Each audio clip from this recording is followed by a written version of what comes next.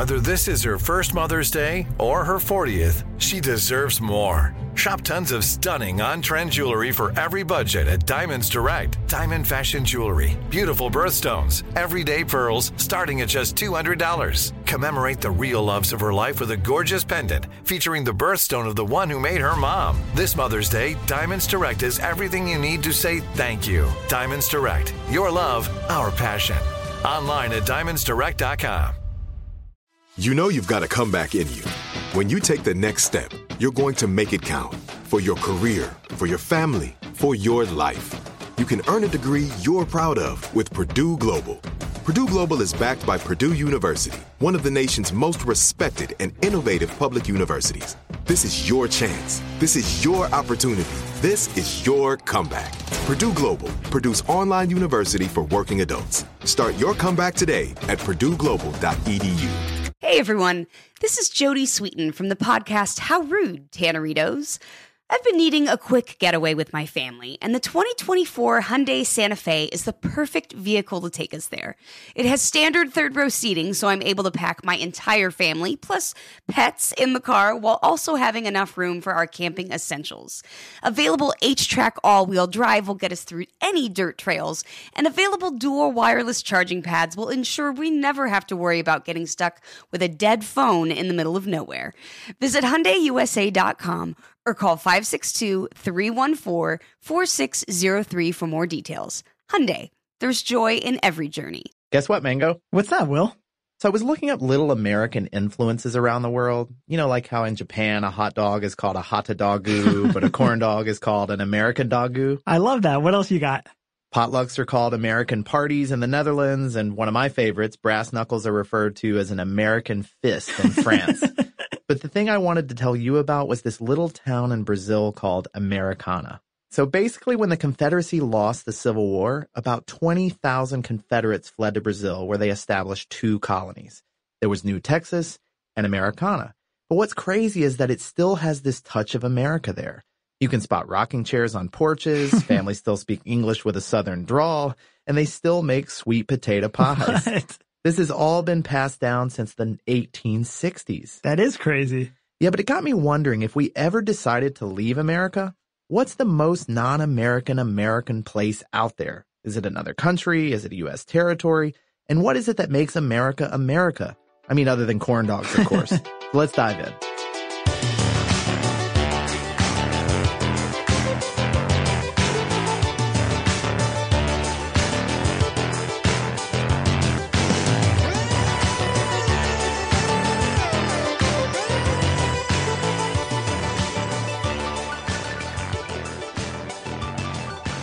Hey there, podcast listeners. Welcome to Part-Time Genius. I'm Will Pearson, and as always, I'm joined by my good friend Mangesh Hattikudur. And today we're talking about the most American places in the world, at least ones that just so happen to be located outside the U.S. That's right. We're going to look at some foreign places that, for one reason or another, have a very distinct American feel.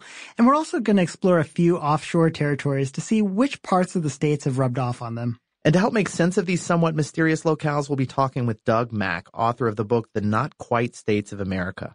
Now, Doug spent a year touring the U.S. territories and came away with all kinds of amazing information about the parts of our own country that many of us tend to forget even exist. I'm super excited to talk to him.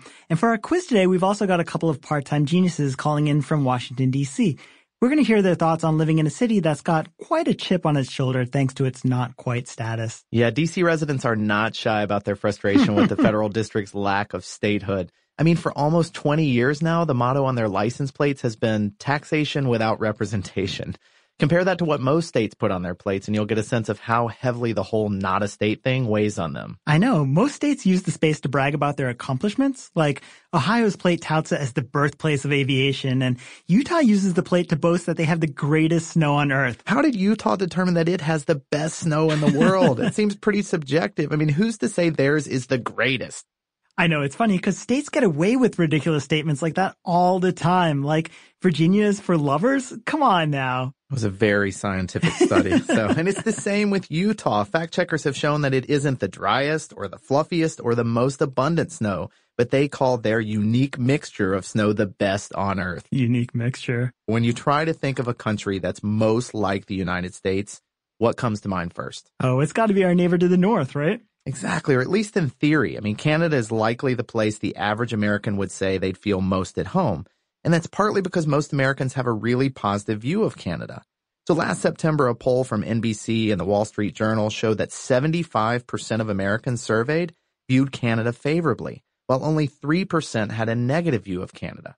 And by the way, those were the highest ratings in the poll. People liked Canada more than any other person or entity they were asked about. That's pretty incredible. But I mean, I don't know who those 3% are because I can't imagine anyone actively disliking Canada. Yeah, me either. Everyone knows they're pretty much like the nicest people on earth. Plus, they're a land of great comedy like Lorne Michaels, Samantha Bee, The Kids in the Hall. That's right. I was going to say Kids in the Hall, mainly just Kids in the Hall, right? So what's not to like? But you know what's funny? Remember how much love Canada got the night of the 2016 election? Sure. As the votes were tallied, there were all these reports about Canada's immigration site crashing due to a stampede of less than enthused Americans. But what's interesting is that it wasn't just a 2016 phenomenon. Every election year, thousands of Americans on both sides of the aisle threatened to jump ship to Canada should the, quote, wrong candidate win. Yeah, well, the underlining thought is clearly that even if life in Canada isn't the same as life in the U.S., it's close enough. Yeah, hopping the border to Canada is apparently the plan B for lots of Americans, or at least they pretend it is. It's kind of a, if things go south, I'll go north mentality. But the reality is it's a whole lot harder to immigrate to Canada than most people think. Even if you have a job in Canada, even if you're married to a Canadian, becoming a citizen can be time-consuming and requires a crazy amount of paperwork. But even setting aside the difficulty of becoming a citizen, there's still the question of whether living in Canada would really feel comparable to life here in the States. Is Canada all that American, really? I mean, don't get me wrong, there's a great deal of crossover, but it's hardly a one-to-one. Yeah, Canadian culture isn't too far from what we find stateside, and the food for the most part isn't that exotic. Though they do have stuff like poutine-flavored potato chips and camel meat, apparently. Yeah, I don't think that sounds very American. Because we share the same continent, our economies and environmental concerns are intertwined. But yeah, there would definitely be some growing pains involved for American transplants. For example, according to Canadian Business, buying stuff online is much more of a challenge in Canada than it is in the U.S. I like that you go straight to shopping as the litmus test for whether a place feels truly American. But okay, what makes e-commerce worse in Canada? Is it the spotty Wi-Fi? Not exactly. In fact, Canadians are more likely to have access to the internet than residents of any other G20 nation, and that includes the U.S. Canadian citizens have long since embraced the digital age, but Canadian businesses are a totally different story. Fewer than half of all Canadian companies have websites, much less the ability to sell their products online. Well, that would definitely be a rude awakening for many Americans, and I think the weather in Canada would be an even ruder one. I don't want to blow your mind here, Mango, but it gets pretty chilly in Canada. Yeah, that's a good point. There are parts of the U.S. that experience some freezing cold winters, but that's true of all of Canada. In fact, Canada vies with Russia for the title of coldest country in the world. Oh, wow. The average daily annual temperature in the Great White North? A balmy 22 degrees Fahrenheit. Yikes, just thinking about that makes me want to reach for the thermostat. But I'm glad we're touching on climate. That's one of the major points of departure you're going to run into with any stand-in for the States. Yeah, our location and the sheer size of the continental U.S. allows for a lot of diversity in terms of geography and climate. That's an aspect of life in America that's tough for a lot of regions to match, even if they do have same-day delivery from Amazon. But I think the biggest obstacle in trying to find another country that feels American is the history itself. What do you mean by that? Well, a country's history and the sense that it's shared by the people who live there, that's a large part of what makes a place feel like home. Countries like Canada and Australia have similar histories of European colonization to that of the U.S. That's maybe part of the reason they feel more American to us. Still, all the specifics of those histories and the cultures they spurred are very different. And it's those kind of details that really seem to help us identify ourselves as Americans. Yeah, that sounds right to me. I mean, imagine an America where the people didn't feel a swell of pride when they spotted the Statue of Liberty or feel a twinge of childhood nostalgia when they heard notes from Yankee Doodle. Could you ever really say a place like that felt American? Well, plenty of people wouldn't be so lofty in describing what makes America America. I mean, it's not for nothing that we have the largest economy in the world. Americans like to spend money, and we have tons of options for where to spend it. See, it all comes back to shopping. It really is inescapable. I mean, look at fast food. For better or worse, it's become synonymous with American culture. So any stand-in country worth its salt would have its fair share of golden arches. Now, it's no surprise that the U.S. leads in the total number of McDonald's restaurants at about 14,000, but there are a few countries that are gaining ground. China, for instance, has around 2,000 McDonald's, and Japan, nearly 3,000. Whoa, they're really catching up. In fact, U.S. sales now only account for about 31% of McDonald's total revenues, according to Investopedia. The rest comes from countries that are fast adapting to American taste. And it's not just burgers. The KFC chain has become ubiquitous in Asian markets. Yeah, I get that. I mean, KFC's been steadily expanding in both Japan and China for the past decade. China has even overtaken the U.S. for a number of total KFCs, more than 4,500. Oh, wow. So is Kentucky Fried Chicken more Chinese than American now? Well, it's actually more Japanese. Oh, really? How's that? For one thing, KFC's mascot, Colonel Sanders, is hugely popular in Japan. He's emphasized in all the marketing. The employee uniforms even include his trademark bolo tie. They even have a Colonel mascot costume with a big emoji-style head for the customers to take selfies with. It's a little bit creepy. I mean, he was also the founder, right? A real person. It's sort of like if Disneyland had employees wearing big Walt Disney masks prowling the park instead of Mickey Mouse. Thankfully, that's something even the international Disney parks have avoided doing. But it does get me thinking, could Disney theme parks be some of the most American places in the world? Well, you might be onto something there. Last year, Branding Magazine polled nearly 5,000 people between 16 and 65. They asked them to evaluate the patriotism of 248 U.S. brands. Any idea who was at the top of the list? I'm going to go on a limb here and say Disney. That's right. In fact, 98% associated the Disney brand with U.S. patriotism. Yeah, a steady exposure to American brands and entertainment has gone a long way toward making other parts of the world feel a little more American, for better or for worse. In fact, that's even true of our own offshore territories, which are their own unique mixes of island native and modern American cultures. Very true. But before we get into the strange, not at all straightforward world of U.S. territories, what do you say we check in with our D.C. residents for an all-American quiz? Let's do it.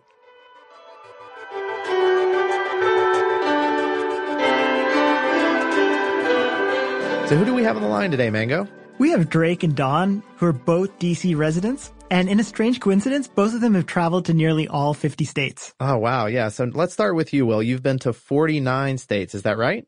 That's right. So which one is missing on the list? I have not been to North Dakota yet. To North Dakota? I thought he was going to say Hawaii or Alaska. Yeah. So what do you have against North Dakota? Well, if you think about everything that's cool to visit in the Dakotas, whether it's Mount Rushmore or Deadwood or Rapid City, that's all South Dakota. There's nothing in North Dakota. Nothing to visit. Man, all of our North Dakota listeners are going to be so angry after hearing this. This could get She ugly. definitely will. Yeah. All right. Well, that's still pretty impressive. And Don, I think you've been to, 48?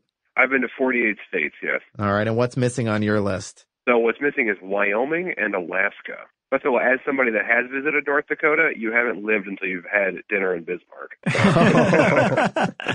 Some bold words. I like that. Yeah.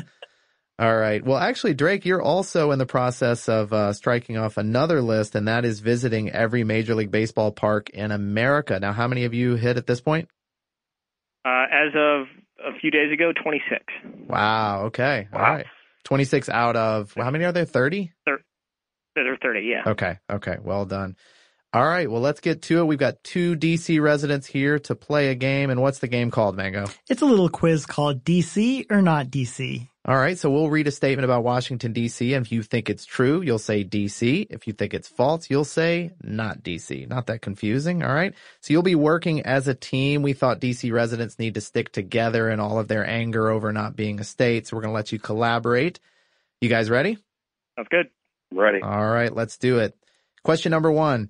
It wasn't until 1961 that D.C. residents got the right to vote in presidential elections. D.C. or not D.C.? I'm not sure of the date, but that sounds right. What do you think, Don? I don't know why it would have been 1960. I'm going to go not D.C., actually. I think we've been able to vote presidential longer. All right. I'm going to defer. All right. He's deferring. He's such a gentleman, but unfortunately It is DC. The 23rd Amendment gave them the right. Wow. Yeah. And they first exercised that right in the 1964 election. So Don was actually thinking along the right lines of like, why would it be 1961 when it wasn't exercised until 64? So I think we should give him half a point for like putting that reasoning together. So let's do that. So just like DC's half a state. That's right. All right. Not even. All right. Question number 2.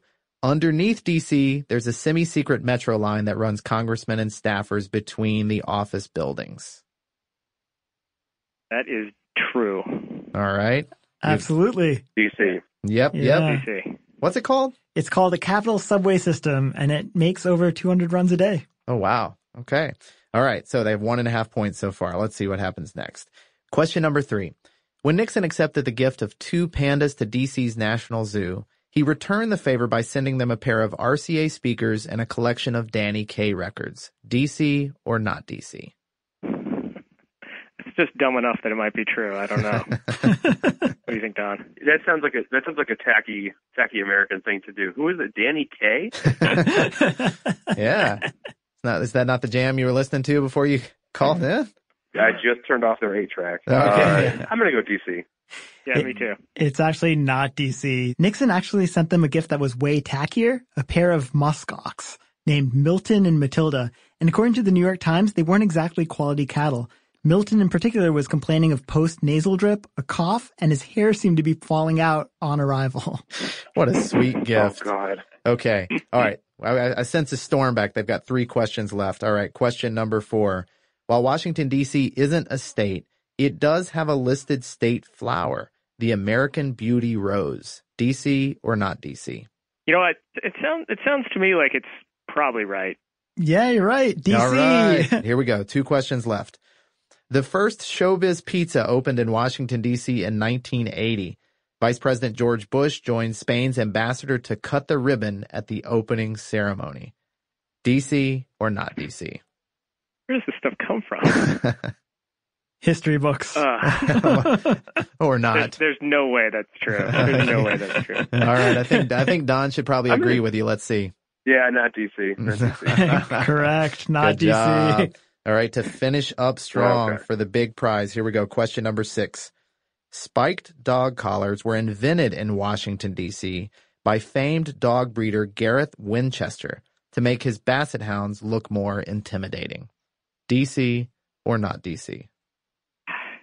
I'm going not DC. Not DC. Correct. Wait, not who- DC. Who is Gareth Winchester? We don't know who Gareth Winchester You is. just made that name up.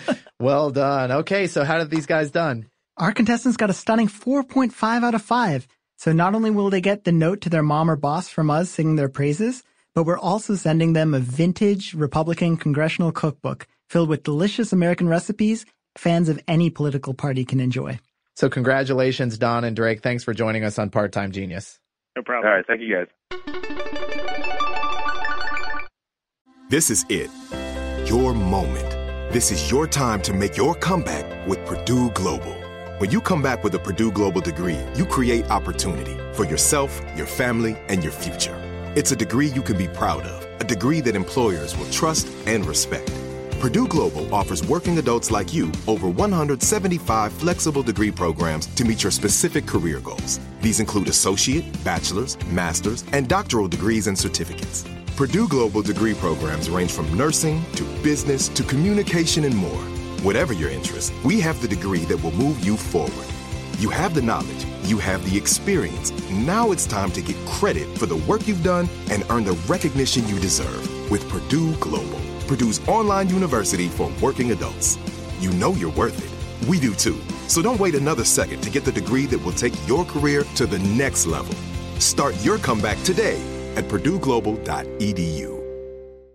Are you tired of your scented cleaning products smelling and cleaning like meh? Then it's time for an upgrade with the power of Clorox Scentiva. With an uplifting scent that smells like coconut, Clorox Scentiva gives you powerful clean like Clorox, but a feeling like being transported to a tropical island retreat. Imagine putting your phone on Do Not Disturb, tuning out all the constant, just the feeling of warm sand in between your toes and a fruity drink in your hand. The ones with the little umbrella. Refresh your home to feel like an all-inclusive vacation by getting Clorox Scentiva. Also available in grapefruit and lavender scents at a nearby retail store.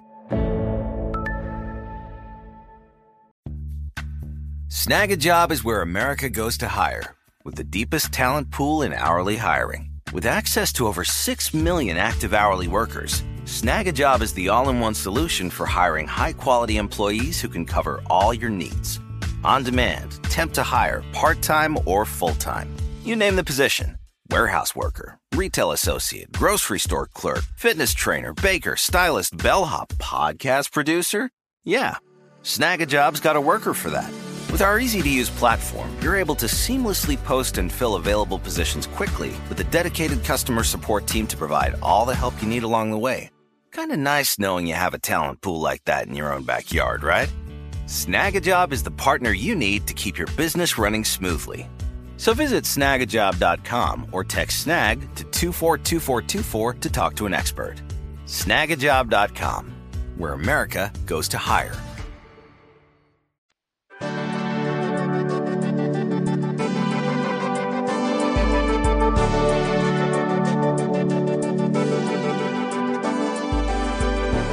You're listening to Part-Time Genius, and we're talking about the most American places in the world. So, Mango, we've been focusing on places that somehow feel American despite being outside of the United States. But before the break, you touched on the topic of U.S. territories. Yeah, the territories are like these incredible scattered American gems that are sadly overlooked by most of us. Puerto Rico is the most famous by far of the 5 inhabited U.S. territories. The other 4 being the U.S. Virgin Islands, which is also in the Caribbean, plus American Samoa, Guam, and the Northern Mariana Islands in the Pacific. There are also about a dozen uninhabited islands that also technically count as American soil. All right, so there are 5 of them. That is not something I could have told you before, and I feel like we need a way to commit them to memory. And you know how much I like mnemonic devices, Mango. Can we just take a minute to come up with a good way to remember all 5? That's a great idea. Okay, so if we go by population size from largest to smallest, that gives us Puerto Rico, Guam, U.S. Virgin Islands, American Samoa, and Northern Mariana Islands. PGUAN. I was kind of hoping it would make a word there by itself. All right. Well, let's think about this then. How about, let's see, PGUAN. Piguan, that's not a word. All right. Pancakes grow under a nice tree. Nice tree is one word, by the way, so don't call me out on that. Pancakes grow under a nice tree. That's how you remember it. Oh, that's good. Or maybe pickles get ugly after, man, I was going to say knifing, but that starts with a K, or gnawing, which starts with a G. Yep. Stupid silent letters. They're so dumb. How about pickles get ugly after negotiations? Negotiations? Yeah, negotiations will wear anyone down. I was going to suggest neglect there. Yeah, but negotiation is just funnier to picture and easier to remember. All right, good point. Okay, I think we both nailed it, but we know our listeners are smarter than we are, so let's make this a contest. Come up with a better mnemonic for how to remember the 5 U.S. territories, and we'll award our favorite 3 with Part-Time Genius t-shirts. Just send your entries along with your mailing address to parttimegenius@howstuffworks.com, or you can find us on Facebook or Twitter. I can't wait to hear from them. Okay, back to the territories. Okay, we should note that we're following Doug Mack's lead on this by kind of broadly grouping them all together as territories, but the logistics are a little more nuanced than that. Right. A territory can either be organized or unorganized, and also incorporated or unincorporated. And then there are Puerto Rico and the Northern Mariana Islands, which are officially commonwealths rather than territories. It's all maybe a little too nuanced for us to get into here. Yeah, I know there are all these distinctions that are used to describe the extent to which the Constitution and federal laws apply, as well as whether a place is fully considered part of the U.S. It's actually kind of a big mess. You can really tell that the territories were acquired without any solid long-term plan for them. I mean, all but 19 of the current 50 states started out as U.S. territories, but that path to statehood has never seemed like a serious option for places like Guam and the Virgin Islands. Right, which isn't to say that the U.S. claimed them without any rhyme or reason, though. Yeah, why did we start grabbing up offshore territories anyway? I know America was young, scrappy, and hungry, to borrow a phrase from Hamilton, but we were looking for ways to assert ourselves as a full-blown empire in the eyes of the rest of the world. But that seems, I don't know, sort of impractical. Well, we definitely did want that seat at the big boy table, and expanding the country's boundaries certainly got us closer to that goal. But there was actually a more practical reason, too, and you're going to like this one. But back in the early 1800s, our farming game wasn't so strong yet here in the States. We were producing tons and tons of tobacco and cotton, but at the expense of the soil, which was fast losing all of its nutrients. Yeah, I guess George Washington Carver was still quite a few years off, so crop rotation wouldn't have been in vogue at the time. That's right. Well, we were exhausting the soil, and since industrialization was still a ways off, it was becoming a very big problem for our fledgling economy. So what's a young, growing nation to do but start mining bird poop from the barren islands off its shores? Wait, that's why we have those territories? Well, many of them, yeah. These remote islands had been flyover spots for seabirds for thousands of years. All those years of daily deposits allowed for some pretty hefty buildups of nutrient-rich fertilizer. I'm not kidding. And that's what American farmers needed. So Congress passed the Guano Islands Act in 1856, and we started calling dibs on all the unclaimed islands we could find. You're right. That is practical. And kind of gross, yeah, but it also doesn't explain why we've continued to hold on to these territories. I mean, we aren't exactly hard up for fertilizer anymore, and my friends in the guano mining industry tell me the work has dropped off significantly over the past 200 years or so. I get that nations aren't chomping at the bit to give up land. There's only so much of it in the world, after all, but there has to be more to it. I think it has a lot to do with what the U.S. got in addition to copious mounds of bird poop. When a nation claims territory, it doesn't just get the land itself, it gains possession of the surrounding waters for miles and miles in all directions. That means carte blanche access to fishing and undersea minerals and shipping lanes. Well, not to mention the opportunity for tourism. That's big business for the territories today, one of the reasons they feel so American in some ways, even though their official status is a little shaky. Yeah, that was one of the things that jumped out to me while reading Doug Mack's book. A few of the U.S. territories are total tourist magnets, but it isn't always the people you'd expect to be visiting. Like, take the Virgin Islands, for example. Unlike the guano-rich islands, the U.S. bought these from Denmark in the early 19th century. Today, Danes flock to the U.S. Virgin Islands to get a taste of their country's colonial history. In fact, there's a weird dichotomy on the islands in that Danish tourists largely visit for the historical attractions like museums and tours of old forts, while American tourists visit mainly for the beaches and the duty-free shopping. Well, we have established that Americans love shopping, but it's a little sad to hear Americans mostly think of the territories as beachfront mall. Right. And in some cases, they're not so much shopping destinations for Americans as they are for international tourists who want to feel American. You're thinking of Guam, I'm guessing? Exactly. Aside from the local population, Guam is almost entirely made up of Navy and Air Force personnel and an endless stream of tourists from Russia, China, Japan, even Korea. And for the sake of survival, the people from Guam have really had to cater to this foreign crowd. There's this great part in Doug Mack's book where he describes visiting Guam and running across an Outback Steakhouse. And it's just this really surreal moment where he's outside the States looking at this Australian-themed U.S. chain restaurant with a big glowing sign that reads, America's favorite steakhouse in Japanese. It was the steakhouse was written in Japanese. That's very great. That reminds me of how Pabst Blue Ribbon was rebranded in China for luxury markets and sold for like $80 a bottle because not only was it American, but it won a blue ribbon. And yet Zima Gold can't get any international love despite having that gold in the title. I'm not sure that's what the gold stood for, but of all the territories, Guam really stands out for catering to a particular breed of tourists. Those who want to experience all the cliche excess of U.S. culture without actually visiting the States. And I mean, it sounds like those visitors get exactly what they're after. Just listen to Doug's description of one of Guam's shopping districts. If you're so inclined, in the course of a single afternoon, you can rent a canary yellow Chevy Mustang or a Harley Davidson, dress up like a cowboy and fire a machine gun at Wild West Frontier Village, eat a burger at the Route 66 Pub and Club, buy a bulk-size bag of your favorite beef jerky from the dedicated section at the souvenir shop, and pose with the Statue of Liberty with a baseball field in the background before ending the day with a Las Vegas-style magic show replete with white tigers and dancing showgirls with feathery headdresses. That just makes me feel patriotic right there. Yeah, that really does sound like America, or maybe just Vegas. But the territories do have places that are purposefully set up to feel like mainland America. But what about the people who live there? I know that with some exceptions, they are American citizens, but do they seem like Americans? Right. Well, we know they got the shopping thing down pat, but maybe we should also take a look at the aspects of history and culture that we talked about earlier. I think those will really be deciding factors for what territories can be considered places that truly feel American. But before we get into that, let's break for a quiz.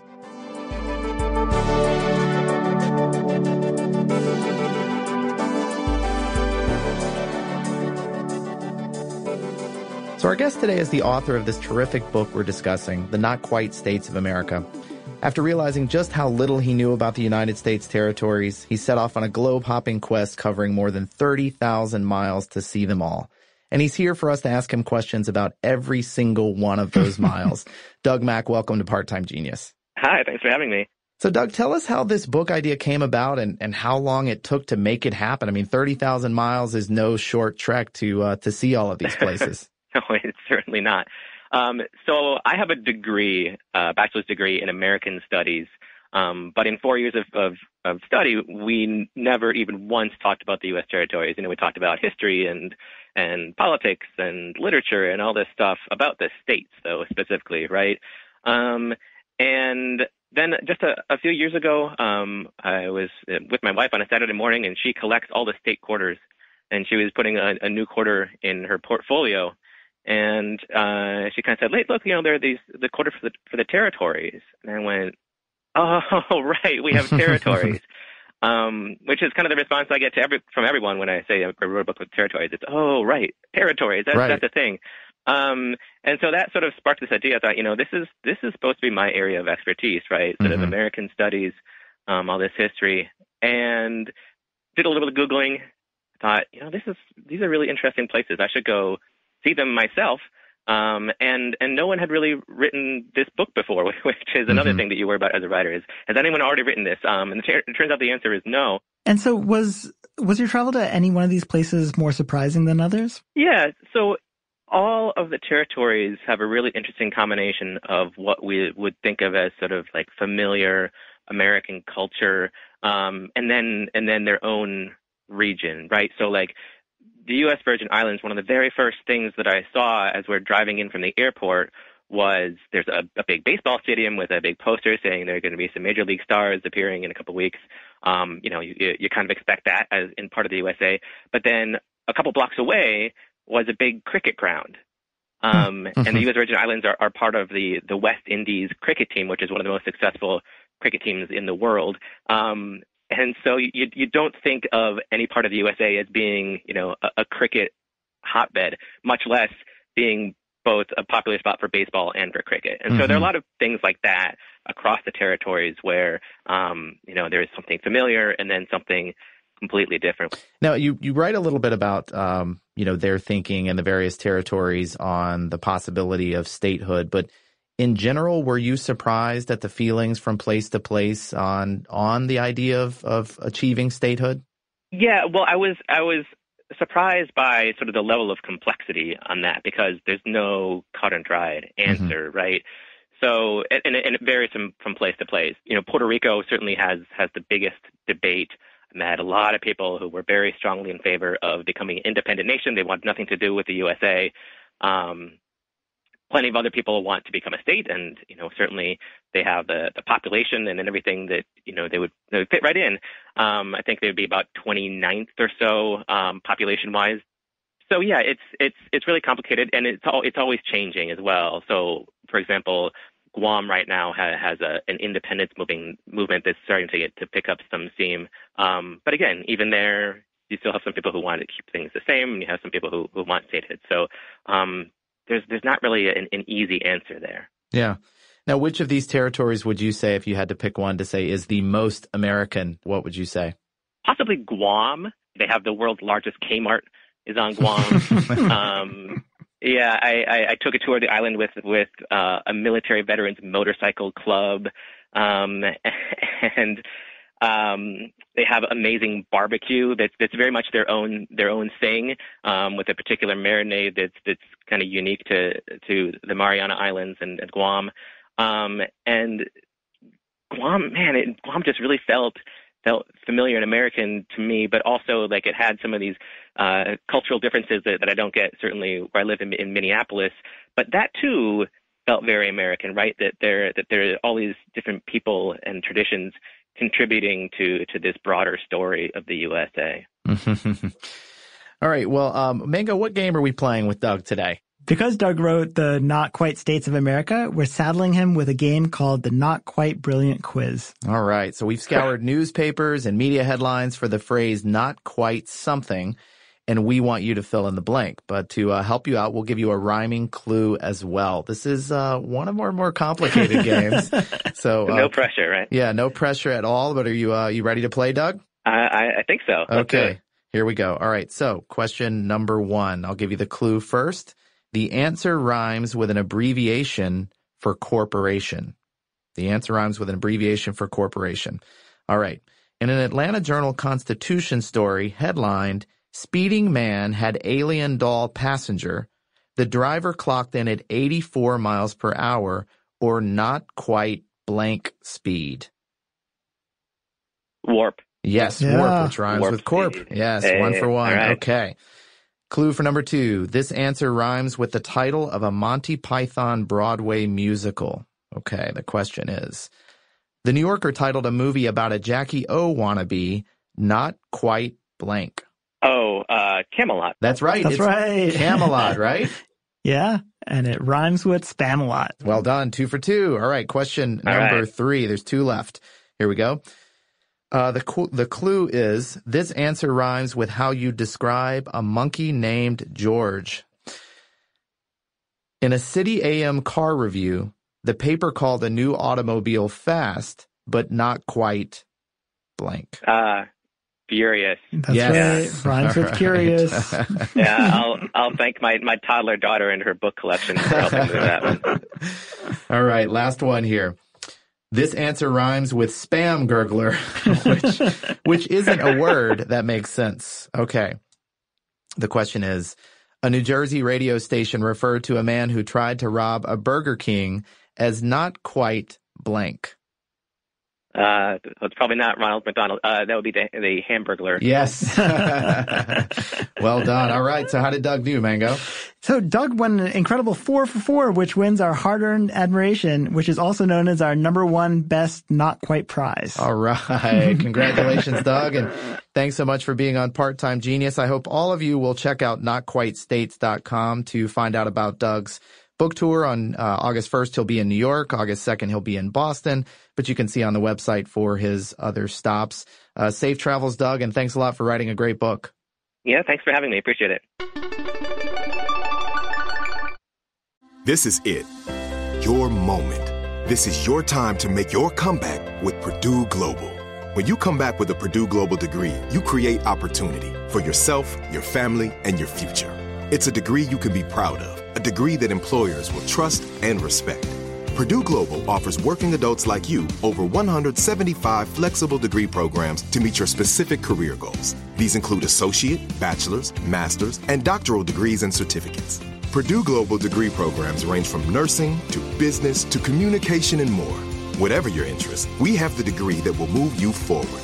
You have the knowledge, you have the experience. Now it's time to get credit for the work you've done and earn the recognition you deserve with Purdue Global, Purdue's online university for working adults. You know you're worth it. We do too. So don't wait another second to get the degree that will take your career to the next level. Start your comeback today at purdueglobal.edu. Are you tired of your scented cleaning products smelling and cleaning like meh? Then it's time for an upgrade with the power of Clorox Scentiva. With an uplifting scent that smells like coconut, Clorox Scentiva gives you powerful clean like Clorox, but a feeling like being transported to a tropical island retreat. Imagine putting your phone on Do Not Disturb, tuning out all the constant, just the feeling of warm sand in between your toes and a fruity drink in your hand. The ones with the little umbrella. Refresh your home to feel like an all-inclusive vacation by getting Clorox Scentiva. Also available in grapefruit and lavender scents at a nearby retail store. Snag a Job is where America goes to hire, with the deepest talent pool in hourly hiring. With access to over 6 million active hourly workers, Snag a Job is the all-in-one solution for hiring high-quality employees who can cover all your needs. On demand, temp to hire, part-time or full-time. You name the position. Warehouse worker, retail associate, grocery store clerk, fitness trainer, baker, stylist, bellhop, podcast producer. Yeah, Snag a Job's got a worker for that. With our easy-to-use platform, you're able to seamlessly post and fill available positions quickly with a dedicated customer support team to provide all the help you need along the way. Kind of nice knowing you have a talent pool like that in your own backyard, right? Snag a Job is the partner you need to keep your business running smoothly. So visit snagajob.com or text snag to 242424 to talk to an expert. Snagajob.com, where America goes to hire.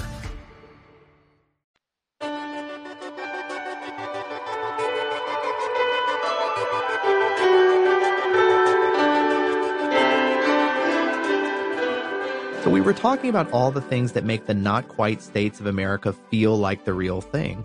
So what's the scoop on the local? Well, I think one of the main similarities to people stateside is that people in the territories have this really strong sense of sharing the load. There are these really tightly knit communities of families and friends that look out for one another, despite having to constantly compete for resources in some cases. This is especially true of American Samoa, which is one of the less developed, not as touristy territories. Yeah, American Samoa is an interesting case and is the only inhabited territory that's neither incorporated nor organized. It's actually the least American territory in a legal sense. But on the other hand, the locals have a culture that closely mirrors part of the mainland lifestyle. What are you thinking about? Well, for one thing, American Samoans love football, and they're really good at it, too. American football? Of course. So Christian missionaries introduced the locals to rugby a long time ago. So when American television brought the NFL to the region, many players made the switch from a European pastime to a more American one. In fact, there were 28 NFL players of American Samoan descent at the start of the 2015-2016 season. They've really taken to it. That's awesome. I've also heard they're avid web surfers because the internet speeds are crazy fast there, like faster than they are here on the mainland. Oh, and another really telling fact about American Samoa is its military enlistment rate. It is pretty high, isn't it? The highest. I mean, American Samoa has the greatest enlistment rate and casualty rate of any U.S. territory or state. Wow, that is incredible. Yeah, and the craziest part is that the American Samoans are only considered American nationals, not full citizens. So they are fighting and all too often dying for a country that doesn't even recognize them as its citizens, which is kind of heartbreaking. Yeah, that is heartbreaking, especially when you consider how strong the sense of patriotism is there. Like, apart from a shared love of football and fast food, by the way, there are 2 McDonald's on the island, the people there really take pride in being American. But what's the difference between being a national and a citizen? It's confusing. So I'm going to quote Columbia law professor Christina Duffy Ponza here. Congress originally refused to give the inhabitants of the new territories citizenship, but the court decided that they weren't quite foreigners either. Eventually, the State Department came up with the label nationals, and while Samoans chose to stay nationals at some point to protect their cultural identity, it also meant they can't get civil service jobs in the U.S. or vote here or help their families immigrate, even if they've served in the military. But on the other hand, clearly there's a sense of shared history in the territories that makes them feel more connected. Unlike somewhere like Canada or Australia, which have broad similarities to U.S. and a bit of crossover, the territories are active parts of American history. They were the sites of some key battles in many of our wars, including Saipan in the Northern Mariana Islands, which was the bloodiest 20th century battleground anywhere in the U.S. And today they still serve as strategic outposts for the military, helping us monitor potential threats from overseas. Well, that's a great point. So mainland Americans have a tendency to overlook their connection to the territories, but the people who live there could never be accused of ignoring American identity. I mean, with few exceptions, there isn't even a major push for independence or autonomy within the territories. That's crazy. Most seem perfectly content, proud even to maintain their connection to the U.S., even if it hasn't treated them completely fairly in the past. That's right. Puerto Rico definitely stands the best chance of achieving statehood and seems the most eager to do so. But even that's uncertain and not likely to happen anytime soon. There are a few factors on its side, though, specifically the population and the sheer size of its landmass. It's much bigger than the other territories, and it's actually larger than Delaware and Rhode Island as well. It's also home to over 3.5 million people, which is 10 times the population of all the other territories put together. Wow, yeah, and the size alone helps lend an American feel to Puerto Rico. Like we mentioned earlier, the mainland U.S. is big, which gives it a lot of diversity in terms of climate and geography. Puerto Rico is the only territory that's big enough to have entire sections that look and feel completely differently from one another, complete with their own local vibes and cultural quirk. That definitely helps Puerto Rico feel more American. And while I hate to steer us back to shopping, I really want to mention that Puerto Rico is home to just about every American brand you can think of, including Macaroni Grill, Costco, Sam's Club, Cheesecake Factory.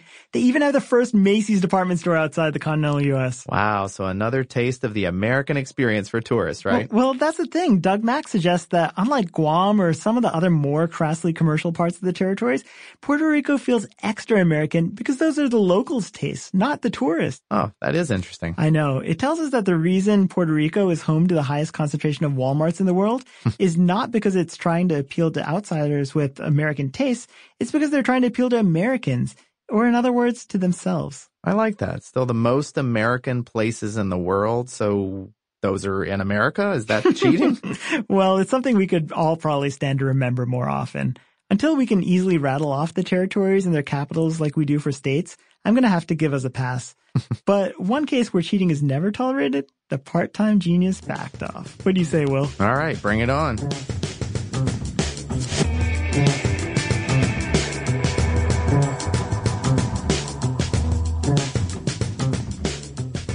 So Shoichi Yokoi, a Japanese sergeant during World War II, was stationed in Guam when the war ended. The only problem? He didn't know the war ended and hid in the jungles for nearly 28 years. Oh my God. He survived on a diet of frogs, rats, and other small animals. So what happened when he was finally found by a couple of hunters in 1972? He was allowed to return to Japan and live out the rest of his life as a celebrity.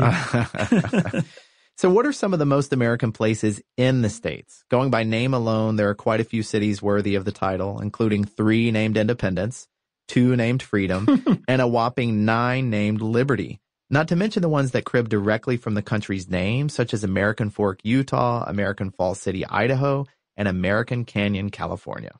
Did you know in 2013, Samoa Air started a very un-American policy where they started charging people airfare based on their weight? Oh, wow. Well, their weight and their luggage's weight. And when people were furious about it, they just countered, well, you'll pay less for your kids.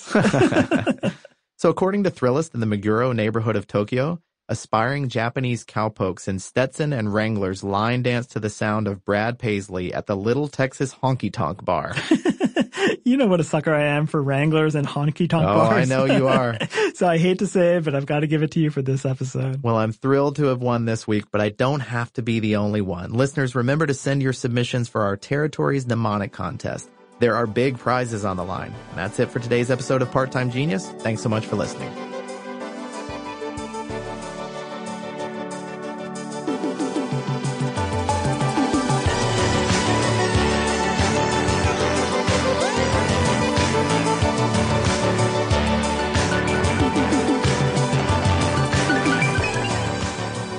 Thanks again for listening. Part-Time Genius is a production of How Stuff Works and wouldn't be possible without several brilliant people who do the important things we couldn't even begin to understand. Tristan McNeil does the editing thing. Noel Brown made the theme song and does the mixy sound thing. Jerry Rowland does the exec producer thing. Gabe Luzier is our lead researcher with support from the research army, including Austin Thompson, Nolan Brown, and Lucas Adams. And Eves Jeffcoat gets the show to your ears. Good job, Eves.